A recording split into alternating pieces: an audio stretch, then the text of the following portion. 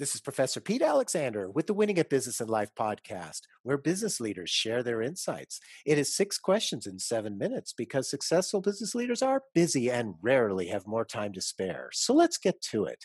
Question number one. In a few sentences, please tell me who you are and what you do. I'm Liz Weissman, and I'm a researcher and author and executive advisor. And really, the work I do is I help leaders to utilize the talent on their teams. Liz, it's great to have you on the show. Question number two. What's the best thing about working in your industry?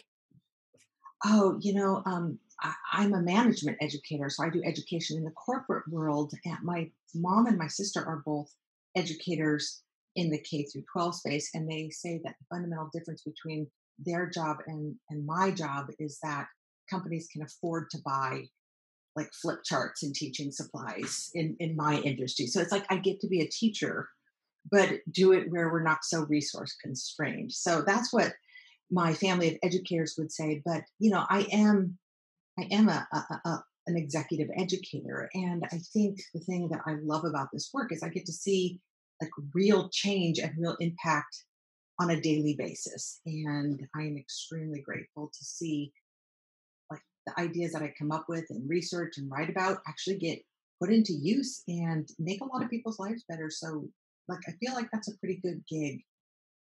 I would agree. It sounds like you're making a big difference in different companies. So that's an awesome thing to be proud about.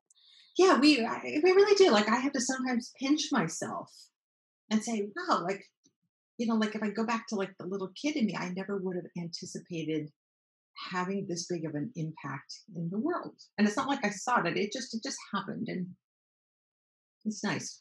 Yeah, yeah, it's great. Congratulations. Question number three.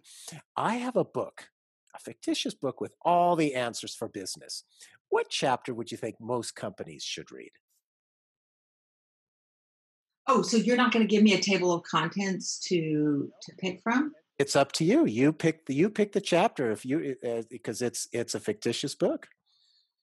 I would pick the chapter that's not about answers, but like the questions you need to find answers in your business. And that's the chapter I would have leaders read. And, so much of my own research and work and what I am learning about is really that the best leaders don't have the answers, they have the questions.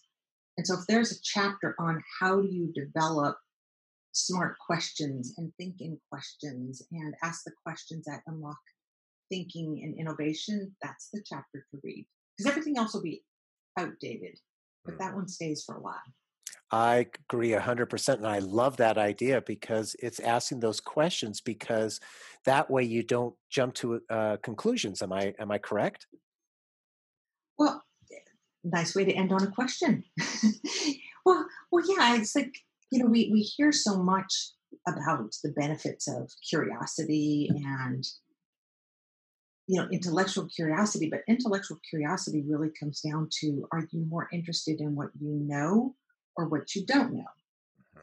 And, if you're more interested in what you know, you're going to bore everyone else, but you're also going to be anchored in the past. And, you know, like I want to work around and work for people who are more interested in what they don't know and, who start that learning cycle. Mhm, mhm. I really like that idea because you're right. You're going to continue to learn that way too. So it's definitely insightful. Thank you for that. Question number four. Other than the generic work harder, have a great attitude, and care for customers, what advice or insight would you give to other business leaders? Well, I think for leaders, I would give the very clear invitation for them to simply work less. And what I find, my work is around what kind of leadership multiplies the intelligence or talent on a team and what kind of leadership diminishes it. And, one of the things we find is that leaders are just trying to do too much. They're trying to provide too many of the answers themselves. They're putting too much of the pressure to do and to know on themselves. And in some ways, what I go into organizations to do is help leaders learn how to do less of the thinking and more of the asking, and just really to do less and ask more, to do less and challenge more and share that burden of leadership with your team. So I would say to the leaders, just try to make yourself a little less useful. You know, like I think at one point I was like trying to help a struggling employee, and I kept trying to help him with this way and that way and do it. Did you need this information? Finally, he's like, please, you know what I could really use is just a little less help, Mhm, like less of your help. mhm, And I really have seen that when I become less useful as a leader, it allows other people to be more useful. And I think the message I would have to contributors at all levels is that in the work we do as contributors, like to really make yourself useful, to not just do your job, but to do the job that needs to be done, which tends to sit in between jobs and fall through the cracks. Like work the white space of an organization and just like every day going to work, like how can I serve at my highest here? Like what, like how do I just make myself useful? mhm. Very insightful. Thank you so much for that. I it's really interesting to hear this because there's always that challenge of trying to get somebody to go the extra mile and not fall into the the oh that's not my job scenario. So I'm glad that you brought that up. So question number 5. What other business leader like yourself would you like to acknowledge and invite to be on my podcast?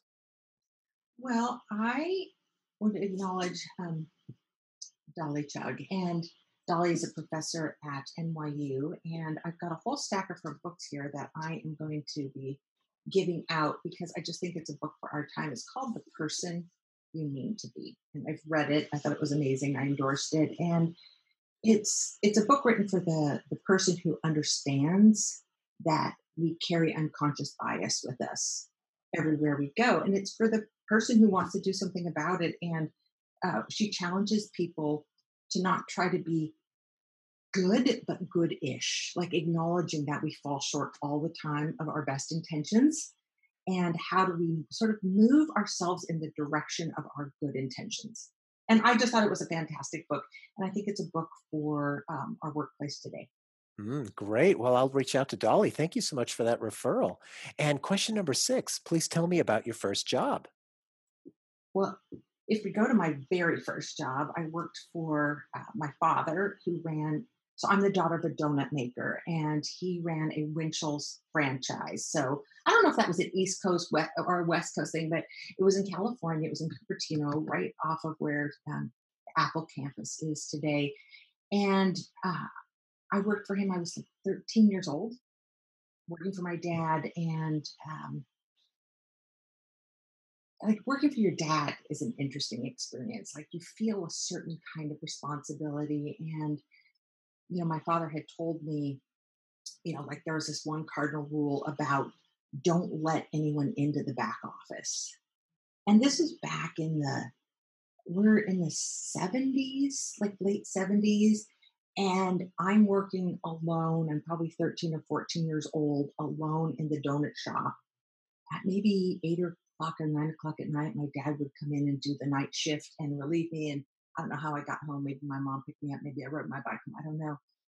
But I had some people come in and ask if they could go into the back room to use the restroom. And I knew that I was supposed to say no. But like my great big bleeding heart said, well, they just need to use a bathroom. She just wants to go to the bathroom. I ended up getting robbed at gunpoint with that. And so, like, I'm 14 years old and I'm like, do I just grab the cash out of the cash register? Like, the donut shop doesn't make a whole lot of money and it's our family's income. But, it was one of those things where you realize, no, the right thing to do is to hand over this cash. And I had to call my dad and say, Dad, I just gave away all the money in the register. And of course, he said, you did the right thing.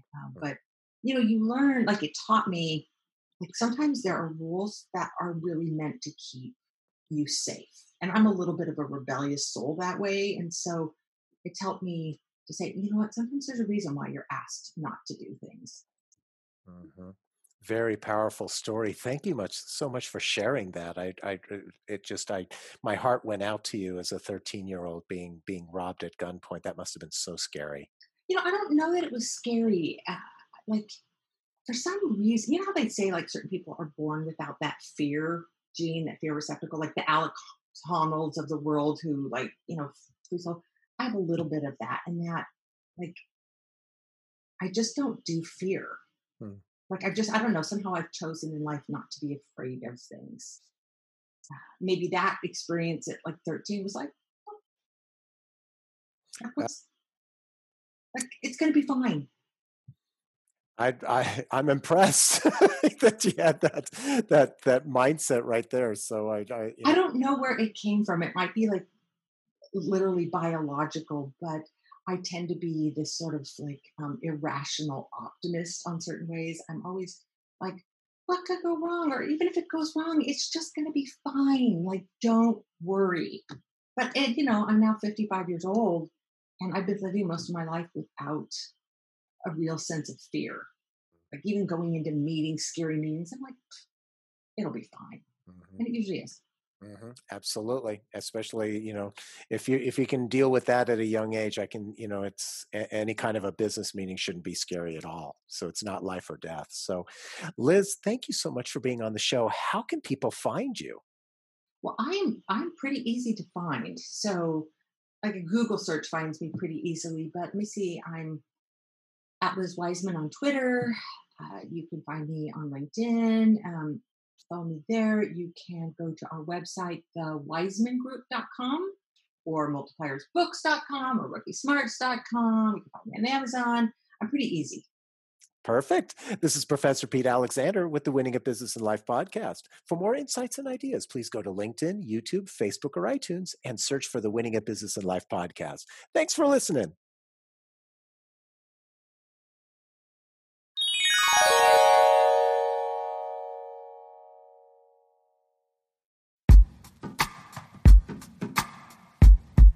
The Jim Stroud Podcast explores the discoveries and trends forming the future of our lives.